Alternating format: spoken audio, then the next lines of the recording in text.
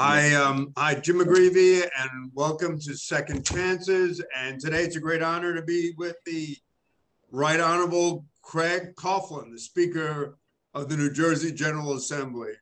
And I've had the pleasure of knowing Craig and his beloved wife and three sons for like literally a lifetime. As Tish said to me, you know, I was carrying Nicholas and I was licking envelopes for you.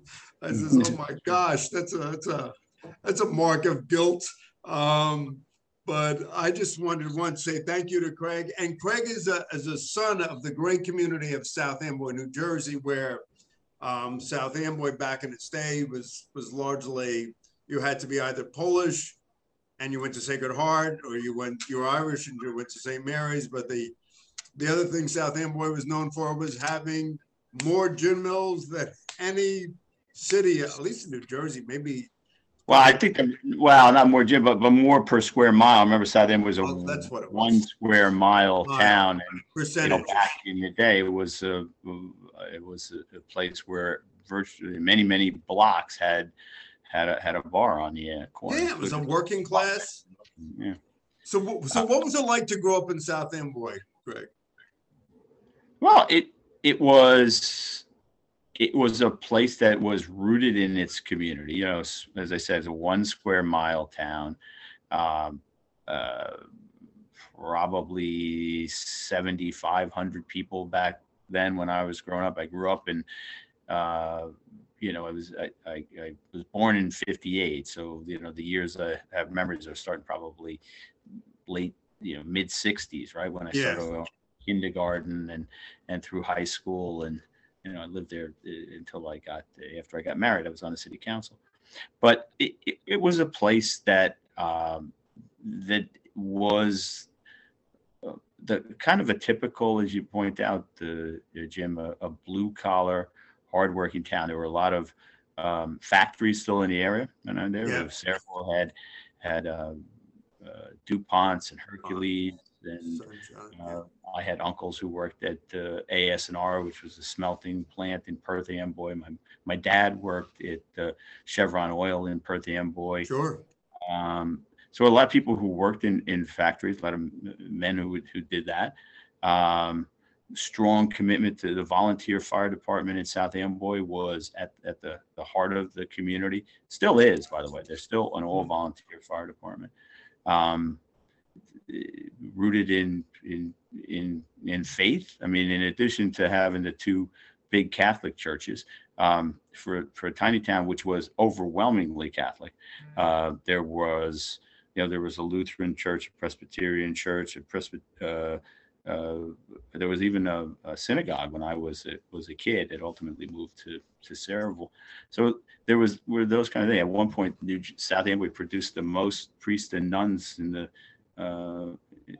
diocese. And it was the Trenton diocese back then before election.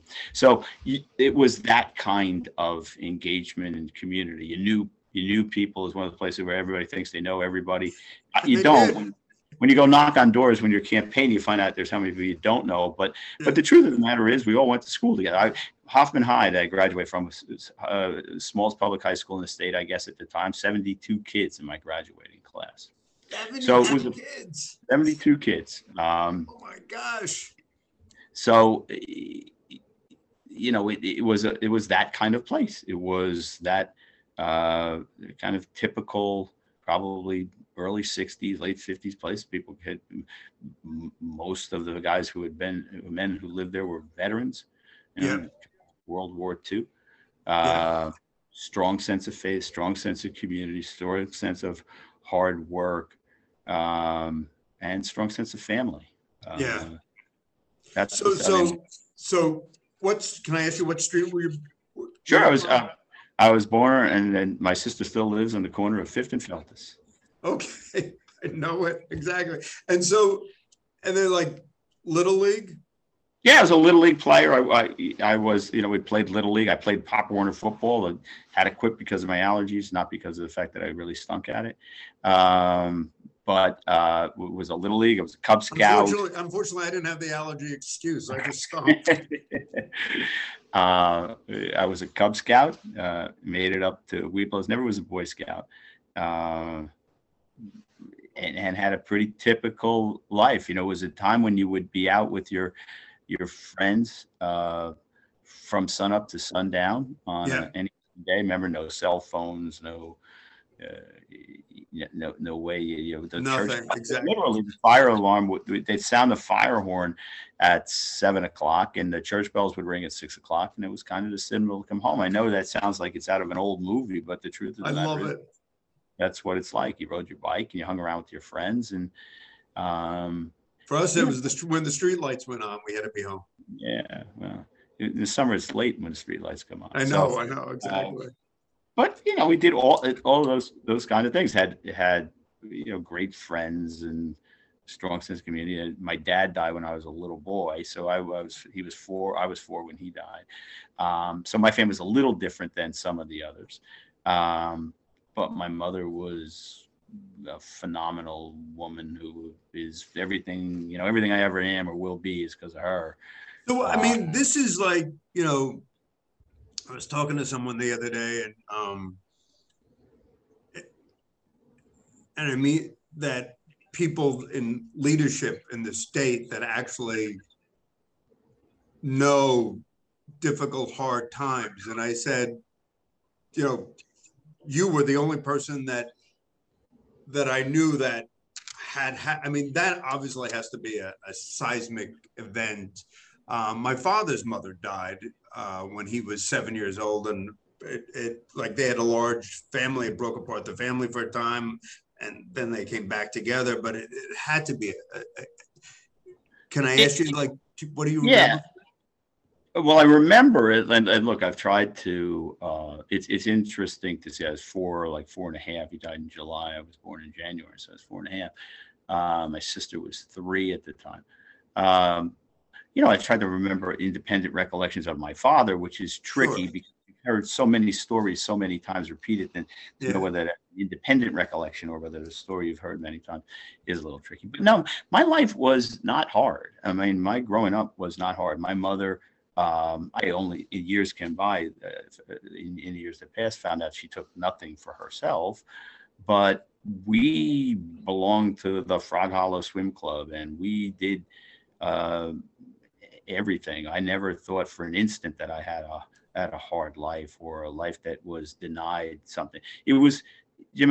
It was the way it was. I was 4. There was I didn't know really. No.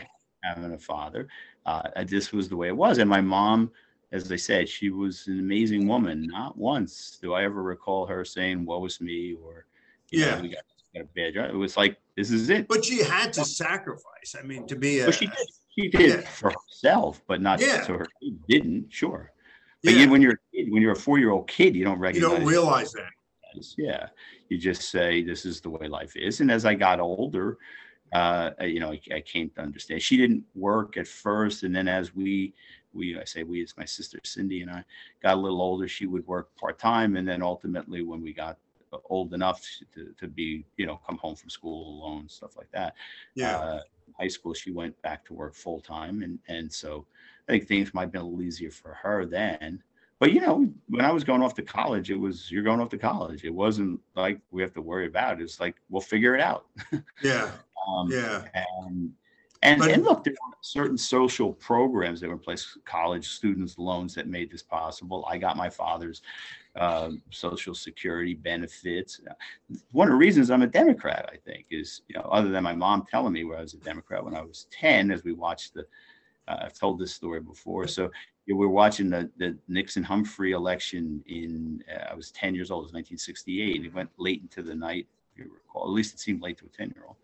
And I said, we want to win. And she said, well, we want the Democrat. And I said, well, why? And she said, because they care about people like us.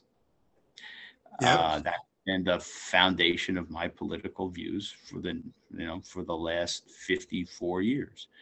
As simple and as eloquent, all in the same sentence. Her, 10-year-old son is profound to her 64-year-old son. Yep. So that's who it was. And so that my life was not hard.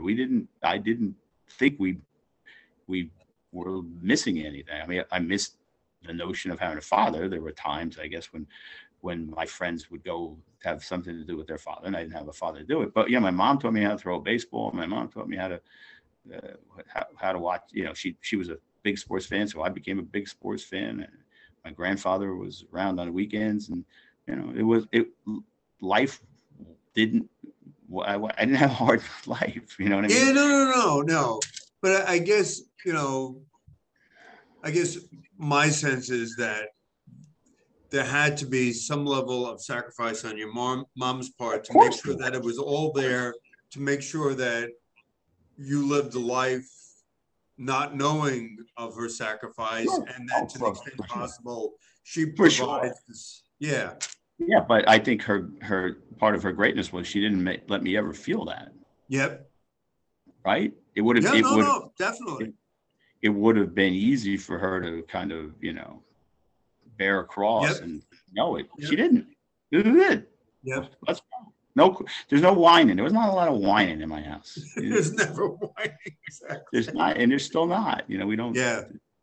Like you suck it up and you get it done. Yeah. The alternative is what? Won't complain about it. Yeah. No. There wasn't a lot of that, and so, everything I learned, everything important I learned in kindergarten. Well, everything I learned that was important, I learned from Claire Coughlin. Yep. So I mean, you walk away with a sense of, can I say, grit? I guess. Like I said, I think. But I did something there, though. It would be maybe a better political narrative if I overcame these challenges and those things. No, I don't mean in the political sense, but I mean in the real sense. I mean, there had to be imbued to you a sense of virtue that you just keep going. Yeah, but but maybe not consciously. But you don't consciously understand that as a 10-year-old or a 9-year-old. Yep. As a 25-year-old, or I probably understood it. And when I became a parent at 31, I kind of understood it then. You know what I mean? That it's historic. You look back and you see it from a different perspective, and then you understand that stuff. Yeah. Well, why law school? I wanted to save the world. When I went off to college, I wanted to be a sportscaster. I remember you saying that.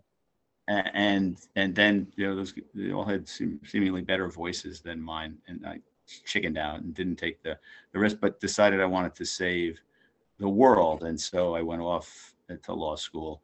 And the first job I applied for was for a foundation job in Appalachia, and I didn't get it. And then I had, but then I was 25 and I had to do something, right? And so I got a job, and it wasn't saving the world. It was for a captive insurance company, so it was fundamentally different. But life goes on. I got engaged, and then got married, and all those things of life that come into place. So how did you meet your bride? Well, I met Tish when I was 7 years old. I told you we did everything in life. So my sister went to dance school at the Vern Fowler School of Dance in Metuchen, New Jersey. Yes. And there she met my mom. There she met my wife, Tish, and they became friends. My mom and Tish's mom, Barbara, whom you know. Yeah, sure. She's passed now. They became friends and remained friends throughout the course of life. And that's where I met my wife. And we were, my sister had a New Year's Eve party from 1983 to 1984. And the rest, as they say, is history. That's tremendous. 38. And who had the greater sense of the political bug? You mean me or Tish? Yeah. So, well, probably, I guess we both did it. She just did more about it. pretty typically. She goes off and does stuff. She was a young Dem in Woodbridge. She was Oh, I remember. Yeah. actively involved, and she was in your camp. I always wanted to, from the time I guess I was in high school, I thought about running for office, and did when I got back from law school. Appointed to the South Amboy Board of Ed when I got out of law school, and then ran for the council in '86, and then again in '92, and then by then we had our second child, our second son. We have three sons, and I thought it was more important, and maybe this is where not having a father may have had some little bit of a role. I thought it was more important to be a father, and so I left the city council and didn't run again for, I guess, 17 years. I mean, stayed involved. Tish was a committee woman, and we moved to Woodbridge to be closer to you. No, I'm kidding about that, but we moved to Woodbridge. And she became a committee woman. Sure. Gus Masiola, who you recall was my committee man, so there was no getting that seat. No, that was when they were the mayor, I was the municipal chair, and so we both kind of kept involved in politics, and then years later, I thought I was a municipal judge in Edison at the time, and thought I might try to be a Superior Court judge. I was hoping to maybe do that, and the assembly seat came open, and I ran for it, and here I am. So it's it's a bit of a circuitous route, I guess. But in the interim, I coached Little League and drove the kids to their Cub Scouts. Yep. I wasn't much of a scout, so I wasn't about to undertake that. Involved in the routine things of life that are so really important to kids' development. So that's how I got there. I mean, that's a long answer. So can I ask you, how many years married now? 36. 36. It's, I mean this in the best sense. It's like the All-American. I mean, 36, 3 kids, Ford's, New Jersey. The luckiest All-American in the world. That's who I am. Yep. So, yeah, we have always been engaged. My kids delivered your flyers. Yep. Your kids were actually in your ads when they were little kids. My first recollection of people in South Amboy, of my oldest son, Craig, was him being in a baby carriage and a little stroller running around campaign headquarters. So my kids have always grown up in an environment where they were actively involved. So if you were to say, what are the 3 values, not as Craig necessarily as a father or as a husband, but what are the 3 values that you hold sacred in terms of your governance or your service in the legislature? What are the 3 things that you care, or 3 issues that you care most deeply about? Well, first is helping people. I think we have a duty to do that. That if you don't want to do that when you're not, then don't get involved in politics, because that's what your first job is. Try to, appreciate how fortunate you are to be able to do that. Work hard, but enjoy it. It's a gift that we get to have 9 million people counting on you. In my case, or 100,000 people in Woodbridge counting on me, or 7,500 in South Amboy when I was on the city council. So, So, I think that would be it. First and foremost is helping people. That's what everybody does, and I believe that everybody who begins a political career begins in that place. They want to make their town better. They want to help people. I firmly believe that. Yeah. So from the perspective of working class families, I mean, you spend a lot of time on hunger for people that are trying to make ends meet. Why has that been a passion of yours as well? Well, for a few reasons. First and foremost, I think it's closer to a moral obligation than to a governmental function. Yeah. it just strikes at the things that we have to do. I firmly believe that there are things that we have to do. Just absolutely have a fundamental obligation to to the people we represent.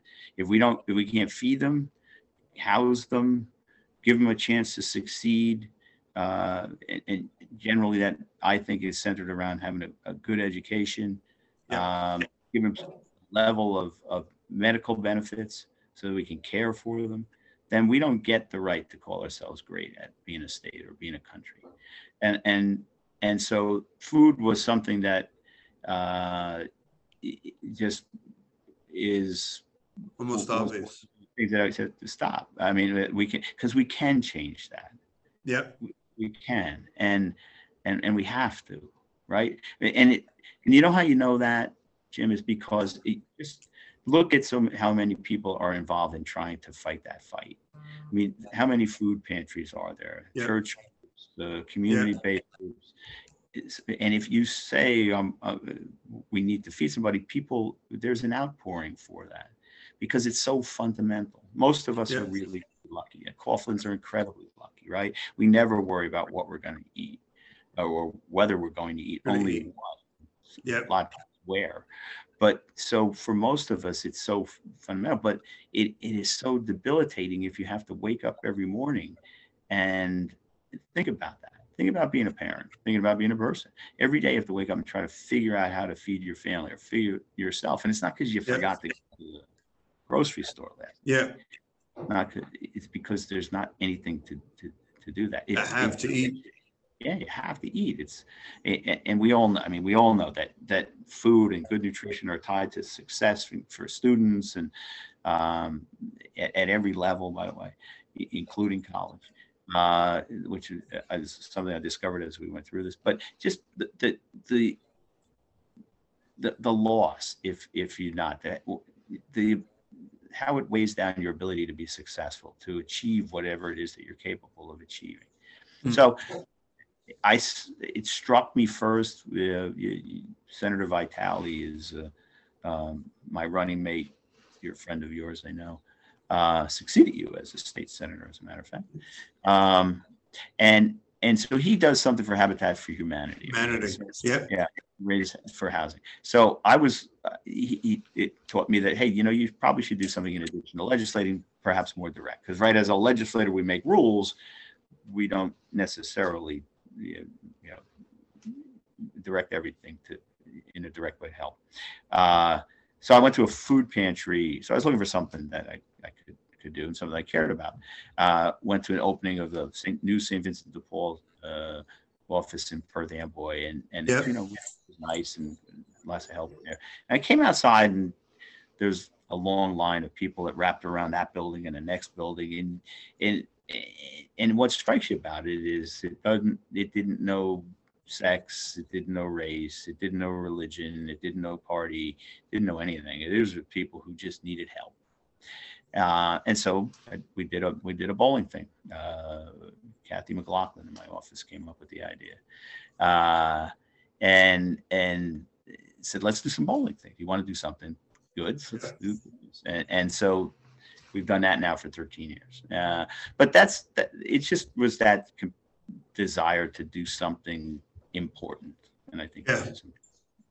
But what you said is so true, because with our guys and gals that we work with, I mean, they come home from prison and they don't have anything, and we serve lunch and guys are taking pieces of chicken and pieces of whatever bread and stuffing it because you realize they don't have a dinner that night. Right. Yeah. This is their only meal, right? So that's why people make jokes about people taking their plastic bags with them or something like that. For many people, exactly. That's not, if they're not being cheap, they're just trying to get through. Exactly, and they don't have that. So I mean, you spend time talking about focusing on food and food scarcity and supply, and then in this last legislative session, if you will, on the other side is an issue that's basic to every homeowner. I know in the 19th district in the state of New Jersey is property taxes.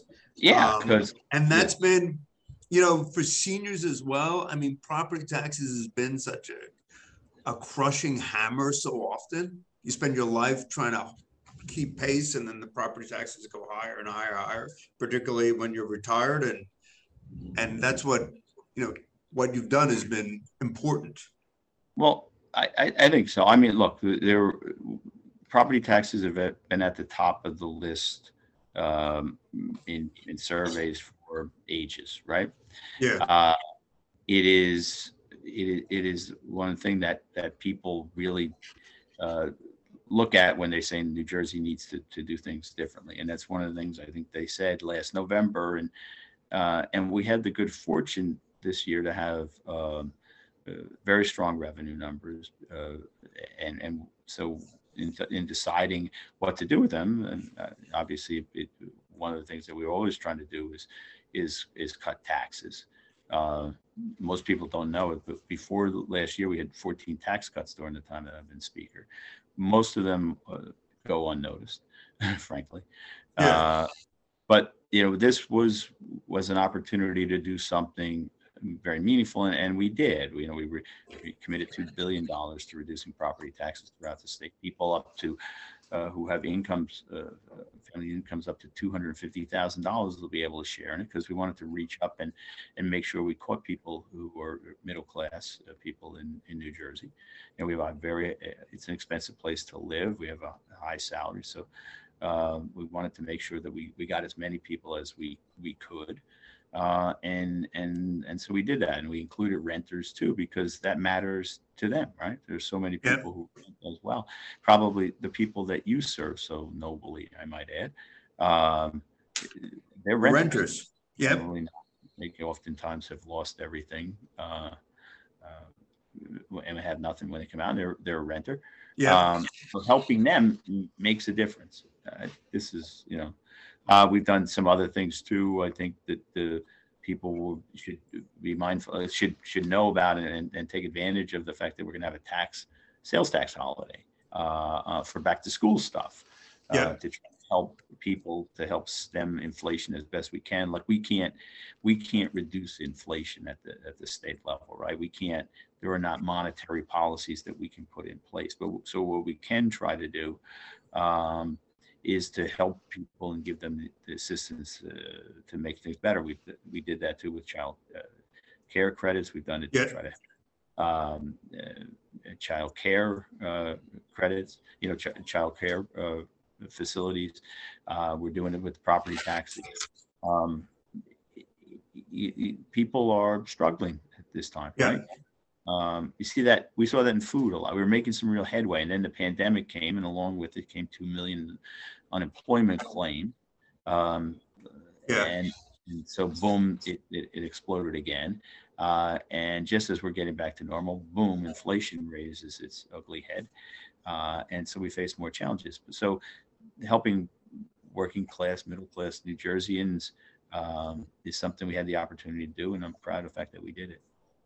Can you talk a little bit about education? One of the things, Craig, that we see with our guys and gals coming out of prison is, we give them job training, whether it's HVAC, whether it's CDL, whether it's welding or Cisco certification or Google, whatever, is just that, the need. When you talked about, when I thought about, was listening to what you said about South Amboy and the old factories and the industrial, it's almost as if we have to bring back a sense of vocational education. We have to bring back a sense of that technical training. So if that, not everybody's going to study European history and going to go on to college and law school, to understand the importance of technical education. Is that something that you see that we can make more robust? Because I just see a lot of guys and gals, frankly, who check out of the system, whether they drop out of school, and whether it's in any urban or suburban area. And then they, like years later, we get them, and now all of a sudden they're 27 or 31, and they want to learn a technical skill because they realize they went way off the tracks. Yeah, I mean, look, and we have, right? We've done it by investing in programs that support and make it easier to go to community college, for example. Those things can have technical aspects. We've invested in supporting technical education, just as you suggested, because not everybody has an interest in going to a 4-year college. Not everybody's interested in being an accountant or a lawyer or Yeah. something else. But you know, the skills that people do have and would like to make a career out of, and I think that's what education does. It lets you create a career path, right? Yeah. Uh, if you're good at being a mechanic, you can make a career out of A that. good living. Yeah, you can make a real nice life out Yeah. of it, uh, and raise your family, be proud of the work you do, which is so important, by the way. Um, Same thing with building trades. Yeah. Those career path jobs and so many other things are that don't require you to go to college and yet are so important. And you know, interestingly, when the pandemic came and the challenges that result from it proved how important things that we probably took for granted really were. How important was it to have truck drivers who courageously went off to work when all of us were being told to stay home? The Yeah. folks who work in grocery stores were heroes. Yeah. You know, the woman who's been a dear friend of ours. I coached her kids in Little League. She's known her for years. So I go to work at Wegmans, which is the Yeah. nearest Every supermarket. day. You know, double masked, gloves Yeah. on, Getting it done. and getting it done, because guess what? The Coughlins were not able to provide for themselves at that time, you know, and so many people like me, we don't hunt, and it was too late to grow a field. So we couldn't survive without those people driving those trucks and selling us the things. And it No, I also, appreciate your honesty. Yeah. you know, it's the truth. Yeah. So the other thing that strikes you is how important, like as things change, the things that are important in the day-to-day operation of life, not all of them involve going to college. You know, being a lawyer is great. You know, I'm proud of it, but when it doesn't help you, if you have to try to repair something on your own, I'm not Yeah. Andy, least mechanically inclined human being on the planet.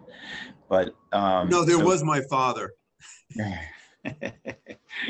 So, you know, so it is critically important to engage, to invest in, and commit to giving people the opportunity to be in a career that doesn't involve college, right? To afford them the opportunity to go to technical school, afford them the opportunity to go to community college and do something that will let them create that career path.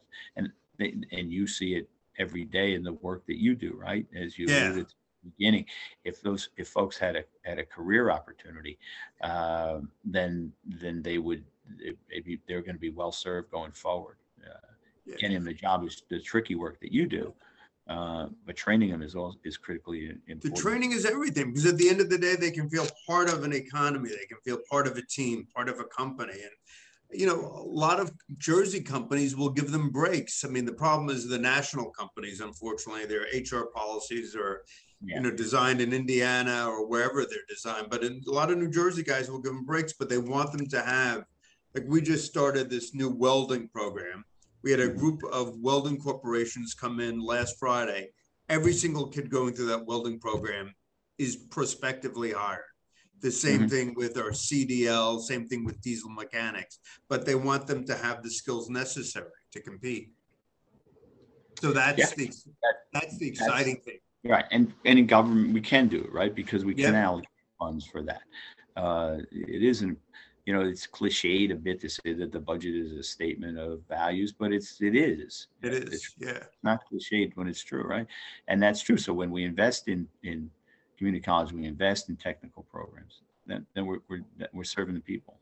Yeah, no, and I just want to thank you for your support for reentry, because it enables us to do what we do and provide training programs so that people change their lives from, unfortunately, the chaos of the streets to, God willing, doing something productive. Well, look, I mean, first of all, thank you for all the work that you do. You have been a true leader in bringing attention to the importance of that issue of reentry, by convincing and reminding us all that, you know, we're there, but for the grace of God go I, and people deserve a second chance. So you've done tremendous work in that area, Jim. But the truth, I think, also is that we all benefit from that work. We all benefit from people who come out of prison, who've served their time, done their punishment, being able to become part of the success of the society, Yeah. right? Yeah. It's we're not better if people go back to jail. We're better if people go to work and can then have a career and raise a family and participate in the community and do all those things. And that's the opportunity that you've helped them get. And I want to thank you also about Craig, as also, I mean, part and parcel of that is the addiction crisis and fentanyl. And I just want to thank you for participating in our fentanyl addiction. But it's you look at the numbers. I mean, I looked at the numbers in the 19th district, you look at the numbers in Middlesex, you look at the numbers throughout the state of New Jersey, and just for the families that, and like addiction touches everybody. Yeah, there's probably nobody in the state who doesn't know someone or some friend or some relative who hasn't been affected by, if not themselves, then somebody that they love and care for. It's just it's so prevalent. It's just, and it's so it's just horrible. It really. It's horrible for the person. It's horrible for the people who care. And the family. Yeah. I mean, like it's horrible for mom and dad trying to grapple with that. You know, when they have like 3 kids or 4 kids, and they're trying to grapple with that. And no, but I appreciate that. And there's siblings. You know. Pardon? And siblings too. I mean, it affects the entirety of the family, right? Yeah. And their children, if they have children. So that, you know, we're making a special commitment. We get everybody who calls us into recovery, whether detox, residential, IOP, or MAT, within 24 hours. And that's what, you know, we're trying to spread that message. Could you talk a little bit in the time remaining, that when you you look at New Jersey, grew up in New Jersey, South Amboy, you know, almost a bucolic American existence, the challenges that were there, law school, come back, Tish, 3 sons, and you look at one's questions, it might be a little dark, and the other question, God willing, is optimistic.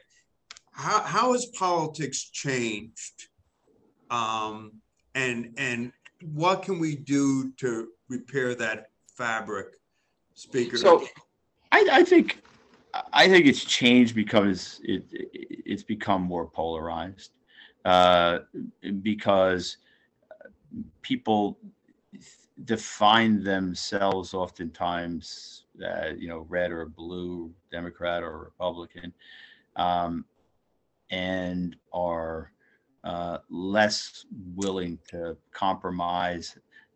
And I think that eats away at the sense of us all being in it together. And needing to work together and make sacrifices. I think that's probably the biggest change. You know, it can be awfully bellicose, and so I don't think that that's positive. How do you change it? I think you just, one way to do it, the only way that I can think to do it is to get to know people who are your not your opponents, but your colleagues are on with a different view. By trying to understand that we're all in this together, and that people can offer good ideas. I think I am going to brag a little bit about the fact that we've been able to do that. I think in New Jersey. I'll give you a clear example. I don't know if there's anything in the country that divides us more right now than things surrounding voters' rights. There's a tax on it in many states. There's debate on it in almost every state. Questions, people trying to question elections and things like that. And we just passed a bill on a bipartisan basis. I was the sponsor, the minority leader, and then Mayo was the second prime. That worked to come up with addressing some of the concerns that people have in elections, and how, because the way votes get counted has changed, and that many people now vote by mail. Um, a vote is still a vote is a vote. It's things are always changed, right? When I was a kid, we went to Smith Street in Perth Amboy to do our Christmas shopping and then to the mall, and now you can do it online. It's still a Christmas feast at the end of the day. So, but in New Jersey, what we did was we got together, and John and I and our colleagues, up and down leadership and up and down the assembly, came up with something that works, and we did it together. We passed it together. I think that's a clear example of how you can get things done if you just work together and respect the other guy's opinion. I mean, they agreed to things that they probably wouldn't abstractly agree to, and we did too. We on the Democratic line. But if you get to know people, if you really get to talk to them, and now obviously we can't get to know 9 million people to this level, but if you get to know people, then you can disagree with them, but you don't distrust their motives. And if we can get to that point, then I think we're making some progress. If we can come to a sense of all of us being in this together, because so many of the things that affect us, we are in it together, right? I don't care whether you're a Democrat or a Republican. You don't want to pay $5 for a gallon of gas. Yeah. You don't want to see the Ukraine get overrun by we still have more things that we hold dear and in common. You just have to kind of remember that, not get sidetracked by some of the other forces that would seek to do that. Yeah, I know that sounds. It's like, no, but it's important. It's knowing the person as opposed to the political construct. Yeah, and that requires time. It does require time, but it also requires you to appreciate what your neighbor's doing, right? So if you're when you're off at a street fair in your community, and first of all, I urge everybody to go out and go to street fairs. Go to the You can visit the St. James Street Fair in Woodbridge. No, it's coming up. It's coming up. I think it's September 19th. But get to know your neighbor. I mean, but just recognize that you may be disagreeing about something, but that's okay. You want to take your kid for ice cream. Everybody wants to take their kid for ice cream. Yeah. Right?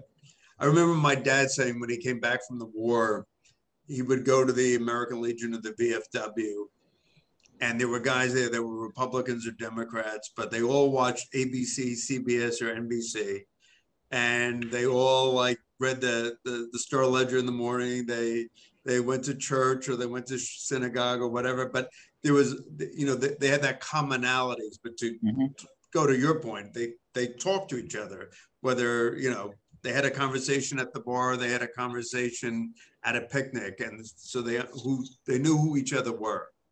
Yeah, I think that's important. So give me what you think of if you can, the remaining minutes, the 3 challenges that you think on the horizon for New Jersey are important to maintain our competitiveness or maintain our position. Well, I think we have to continue to work on taxes and make sure that those things stay in place. I think we need to do a good job at communicating the things that we do really well. We have the best public education system in the country. Or, every year we're first, second, or third. Last 2 years in a row, we've been number 1. That's a big, important issue. If you're going to give people the opportunity to succeed, if you're going to bring people to come to work in your state and to live in your state. And by the way, that what was once common wisdom is really, truly an urban myth that people are running out of New Jersey. In fact, 500,000 more people live in New Jersey than in the last census. But we should continue to do those things, and we should continue to work together to craft the best New Jersey we can. And I know that sounds probably a little cliche, but the truth of the matter is we have done an awful lot of good things in terms of standing up for people of diversity of one of the most diverse states in the country, if not the most diverse state. I think we've we've taken on the challenges that have come along along some of those lines, right? We have Sure. recognized that social justice, Criminal justice reform. right, exactly right. I mean, we have the first bill we did, A1, was to have an equal pay bill for women. So this is a place that is open-minded, and able. That was the only time I ever heard my mother and father argue about the. My father would say, you know, his voting block, which was him and my mom, and my mother was like, "Don't get carried away with this, Jack." You know, she believed in the Equal Rights Amendment, but you're right. Well, you know? It was an equal pay bill. Yeah, no. But I mean, your equal pay was just recognizing that it was preposterous in 2018 that we had to pass a law to say that women got paid the same as men. Preposterous and insulting to women, but we did. And hope it's working. So when you look at those issues, taxes, education, equity of access. I mean, that creates opportunities for working families. That creates hope. What if Craig continues to do good things in life? How do you want Craig Coughlin to be known at the end of his life for what he did? What, if you could think of that epitaph, what would it be? Wow. You know, I still got a couple of chapters left, but well, look, Howard, I guess I would like to, I think somebody who cared and made a difference, somebody who was, you know, people, I get called a nice guy a lot.